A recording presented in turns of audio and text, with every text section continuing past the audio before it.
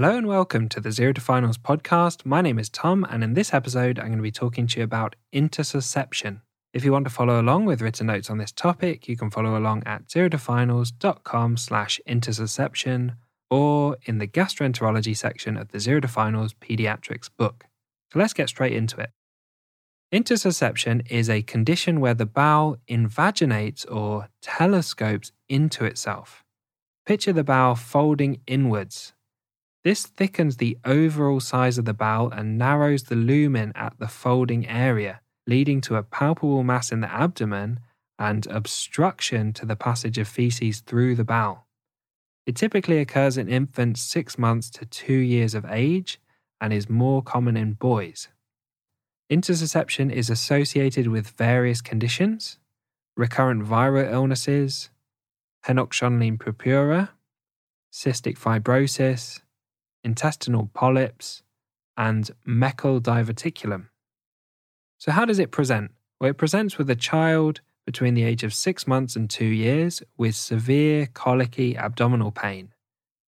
There'll be a pale, lethargic, and unwell-looking child, red currant jelly stools, a right upper quadrant mass on palpation, which is described as sausage-shaped, vomiting, and intestinal obstruction. A quick Tom tip for you: look out for the red currant jelly stool in your exam, as this indicates intussusception as a diagnosis. The other classic feature is the sausage-shaped mass in the abdomen.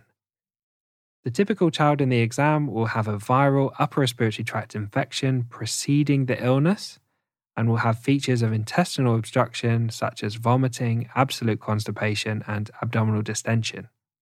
An ultrasound is the initial investigation of choice.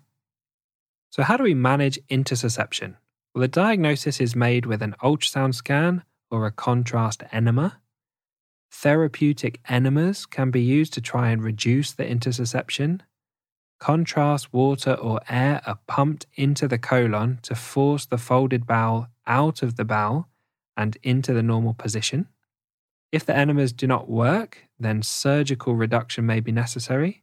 If the bowel becomes gangrenous due to a disruption of the blood supply or the bowel is perforated, then surgical resection of the bowel is required.